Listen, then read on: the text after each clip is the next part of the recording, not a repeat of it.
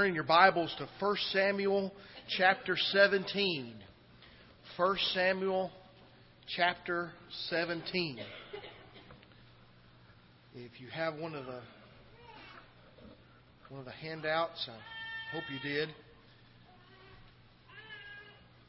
You'll see some of the things that we'll be covering today. But turning your Bible, we're going to primarily stay in 1 Samuel chapter 17, and let's start with verse 37. Moreover, David said, "The Lord who delivered me from the paw of the lion and from the paw of the bear, He will deliver me from the hand of this Philistine." And Saul said to David, "Go, and the Lord be with you." I grew up watching Underdog. He was humble and lovable shoeshine boy, but if ever there was trouble, he would jump into a phone booth. Now, I know there's a lot of you young people here who don't know who Underdog is, number one, and you don't even know what a phone booth is, number two. But he would jump into a phone booth, and he became Underdog. He was always fighting the mad scientist Simon Bar Sinister and the wolf gangster Riff Raff. And just when you thought nothing could be done, Underdog would break through and save the day. He was always speaking in rhyme. He was speaking in rhyme all of the time. Did you like that? That was good. Yeah. And when Polly, he said, "When Polly's in trouble, I'm not slow, for it's hip, hip, hip, and away I go." And of course, his famous line, the famous underdog line, there's no need to fear. Say it with me. Underdog is here. Yeah. We all know that one. Yeah. I saw some similarities with David and Underdog. I'm not reducing David to a cartoon character, just the opposite. There's a lot of heroes based on the life of David. David spoke in poetic verse just like Underdog did. Underdog was a rhymer, wasn't he? But David was the first one, wasn't he? Just read some of the Psalms. I love the story of David and Goliath. It's that classic underdog story where you've got the little guy versus the big guy, don't we? And we all understand that story. We all understand that scenario, that metaphor, that analogy, however you want to say it. We all understand that. David was just a humble and lovable shepherd boy. Not a shoeshine boy, but he was a shepherd boy. He was facing the Philistine giant Goliath. And we know the story about David, how he takes his staff and his sling, and he goes down to the creek or the brook, and he gets 5 smooth stones, and he takes those stones out there, and Goliath, he fusses at David. He'd been fussing at the Philistines for so long. But notice what David told Saul. "Moreover, David said, the Lord who delivered me from the paw of the lion, from the paw of the bear, He will deliver me from the hand of this Philistine." And he tells the Philistine basically the same thing. "I'm going to cut your head off today, and the birds of the air and the beasts of the field will feed on the carcasses of your buddies who run away." I mean, he throws it right back at Goliath. And he does. He takes that sling, and he slings it around. He puts a stone in there and slings it around. And that rock comes out. That smooth stone comes out, hits Goliath right in the forehead. And Goliath falls. David takes the sword out and cuts Goliath's head off. David gets the girl, just like Underdog would do. He gets Polly, you know. He always got Polly the poodle. David gets the girl. Later on, he gets Michal, Saul's daughter, in the next chapter, chapter 18, to be his wife. David takes out the bad guy. When there seems like nothing can be done, just like Underdog, David walks in, saves the day. I think that's a different cartoon, isn't it? Here I come to save the day. That's a different cartoon. David takes out the bad guy. David was a hero, wasn't he? David was a hero. David won. But was David an underdog? Was David an underdog? No, says Malcolm Gladwell, writer of the bestseller David and Goliath, Underdogs, Misfits, and the Art of Battling Giants. This book explores the advantages of being disadvantaged, if that makes sense, and the disadvantages of seeming advantages. Both are often underestimated, Mr. Gladwell writes. David and Goliath has, since the time of David, been used as a metaphor for the weaker versus the stronger. In 21st century America, we understand this metaphor. We've seen the might of the U.S. war machine at times being beaten by the small guerrilla forces in Vietnam, Iraq, Afghanistan. We know the story of the little guy versus big business or big government. We know we've seen in Portland that little guy versus the big guy, that little guy versus the tank. We've seen that here in Portland. You know, when Portland football was redistricted and we had to play those bigger teams every week, it's a Goliath and David moment, isn't it? And if Portland ever won, it would be great, wouldn't it? Because they really would be beating the odds, it seems like. We understand this story. But when we get to David and Goliath, is it a good metaphor? Is it a good metaphor?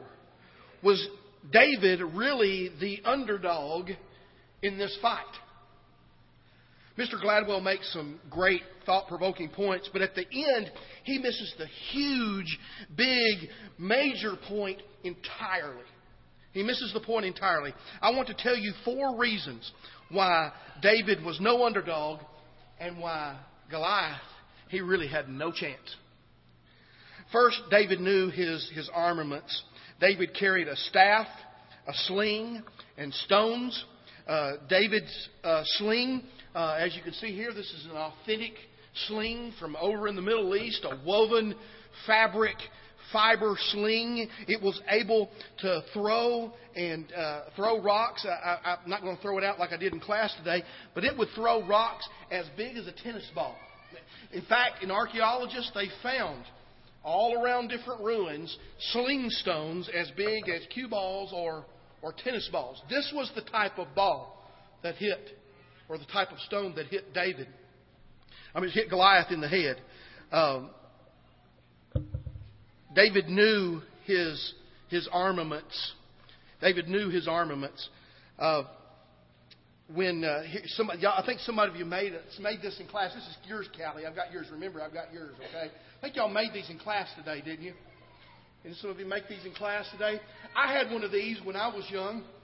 I bought it at Elmore's, but it was plastic. It was a red plastic one. Y'all remember? Did you ever have a red plastic one? Do you remember it? They were 15 cents at Elmore's, which was like the Kmart or the Walmart. They didn't have Kmarts and Walmarts back when I was little. You know, how did you live? Some people say, but we did. We did fine. And I begged my mama all the time for one of these. They were easy to break because it was plastic, you know. And I would pull those back, and I got real accurate with these. I got really accurate with these. So accurate that my sister kept following me around all the time, and she wouldn't leave me alone all the time. And so I turned that thing on her, and it hit her. I saw it, you know. I saw it. You know, it's one of those moments you wish you could take back, but there's no way you could take it back. That rock went, I saw the rock. That was the last one that was ever bought for me.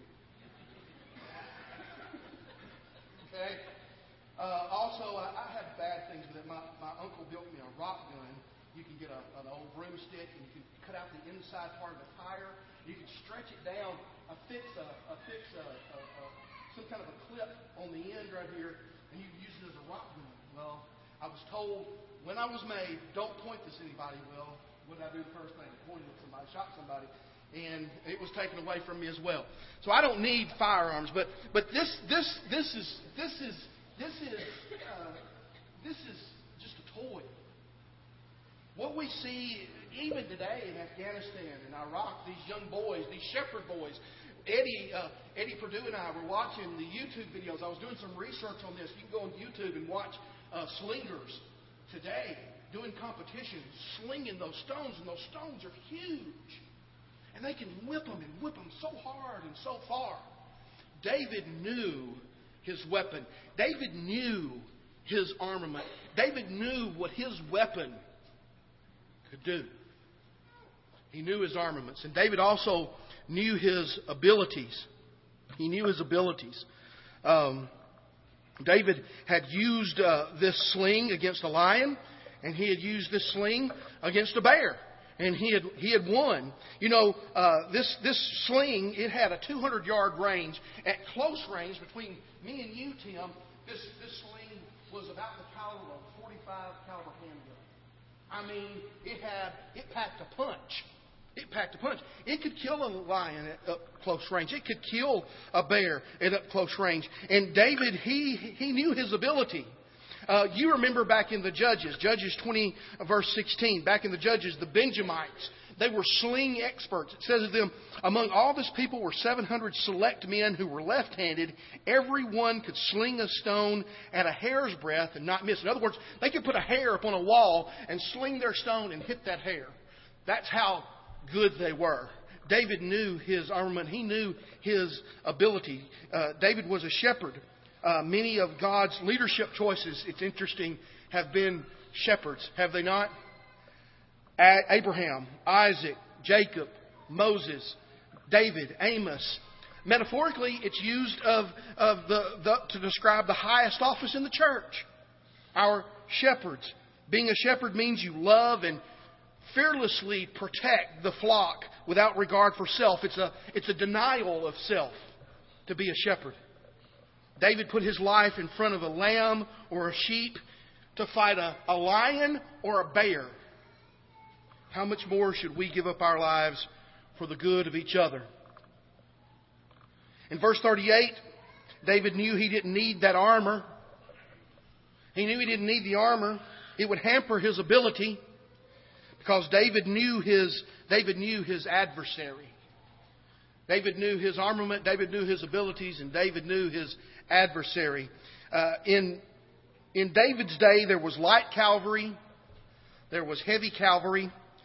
In David's day, there were bowmen, there were slingers who slung the stones. Then there was light infantry, and then there was heavy infantry. Goliath was heavy infantry. I watched a documentary on the armament of soldiers, ancient to modern, in preparation for this lesson. And soldiers, no matter what era they've been in, if you were in the army or the armed forces, more than likely your pack weighed about 70 pounds. Weighed about 70 pounds. In fact, soldiers throughout have always, no matter what their armament, it's always been about 70 pounds. It's just a good rule of thumb of what can a soldier carry into battle and function. And a heavy soldier at that time, in Goliath's time, weighed about 70 pounds. But Goliath was carrying, it's estimated from numbers given in the Bible, Goliath, he was carrying about 140 pounds into battle. He was a heavy infantryman. No one in modern record keeping has been as tall as Goliath. Go to Guinness Book of World Records, as we talked about in class today, to see more. But we know there is an abnormality. There's a benign tumor that grows upon the pituitary gland that causes, as we call it today, it causes giantism. It causes people to be much bigger than they normally would be. And what happens is their joints outgrow their body, and they have terrible rheumatism, terrible arthritis. Their joints ache. Also, because of that benign tumor on the pituitary gland, it's hard for them to see.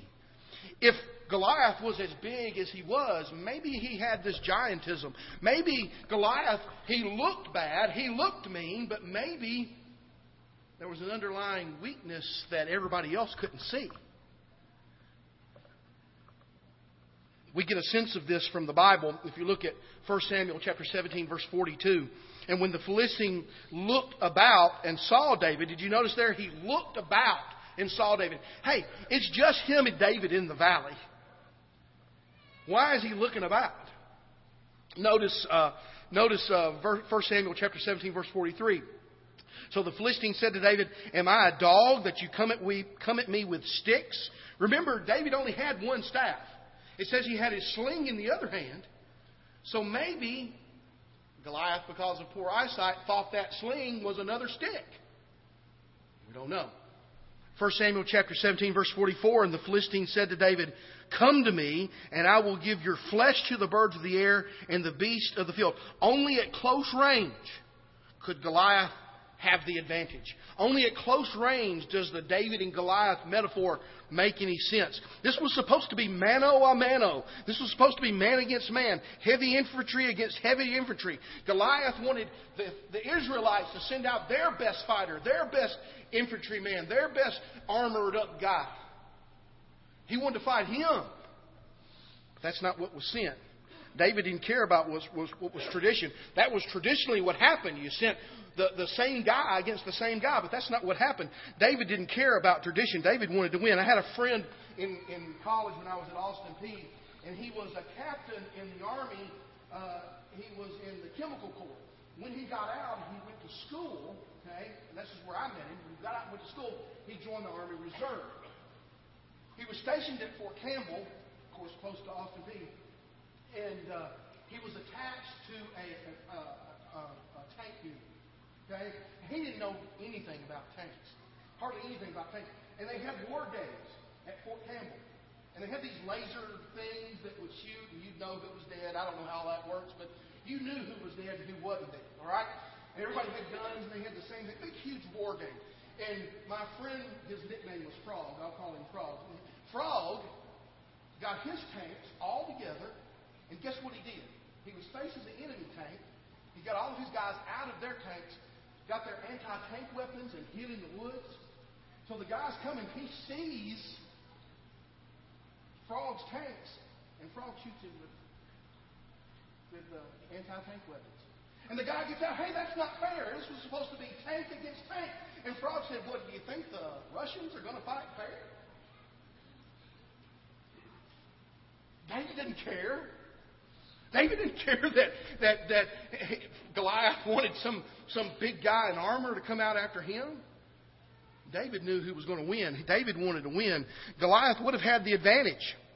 And the metaphor would have been truer if it would have been mano a mano. But up close, the giant, he could see David, but he never saw that 100-mile-an-hour fastball coming in. You know, I went to Atlanta to the Braves game once, and I got in the batter's box. You know, they have those batter's boxes outside. And I got in one of those to see what a major league pitch looked like. It was the pitching machine. I just wanted to see if I could hit it. You know? I just wanted to see if I never saw it. I never saw it. The slings that these guys used were faster than any major league pitcher has ever pitched the ball. Over 100 miles an hour. At close range, it's devastating.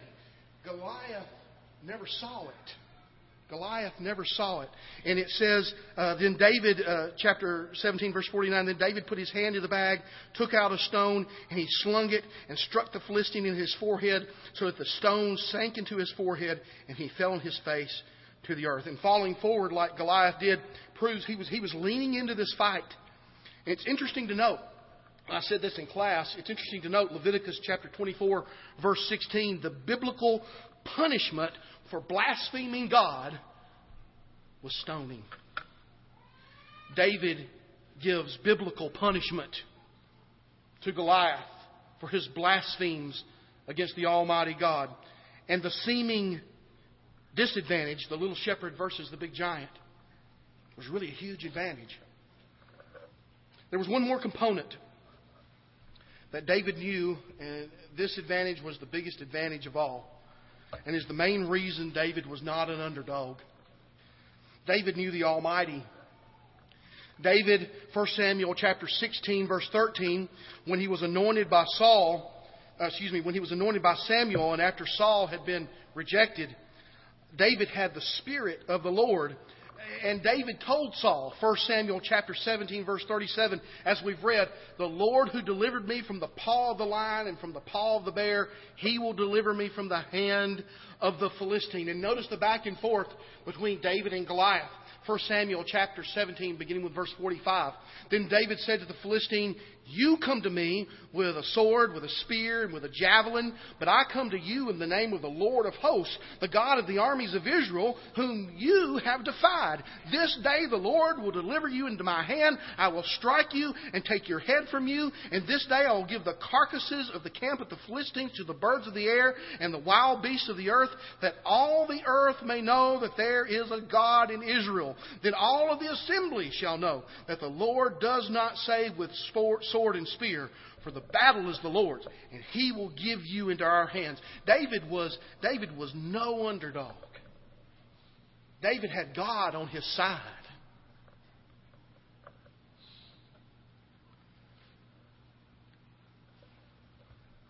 Before you face your next giant, you need to know your armament. You need to know your abilities. Do you know your adversary? Do you know him? We'll examine all of these tonight. But knowing your armament, knowing your abilities, knowing your adversary are really all secondary to knowing the Almighty God. And we can know God now. If you look in your handout, you can see 1 John chapter 2, verse 3. "Now by this we know that we know Him if we keep His commandments." We know God by doing what He says, in other words. He who says, "I know Him, I know God," but does not keep His commandments is a liar, and the truth is not in him. But whoever keeps His word, truly the love of God is perfected in him. By this we know that we are in Him.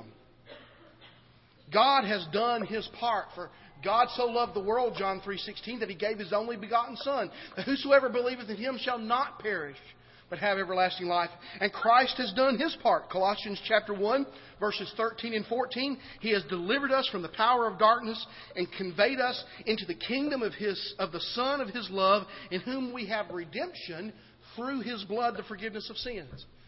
God has done His part. Christ has done His part. And you are invited this morning to do your part. You're invited this morning to obey the gospel. The gospel of Christ is the power of God to salvation for everyone who believes. The gospel, 1 Corinthians chapter 15, verses 1 through 4, is the death and the burial and the resurrection of Jesus Christ. So obey the gospel by Hebrews chapter 11, verse 6, believing. Because without faith, one can't please God.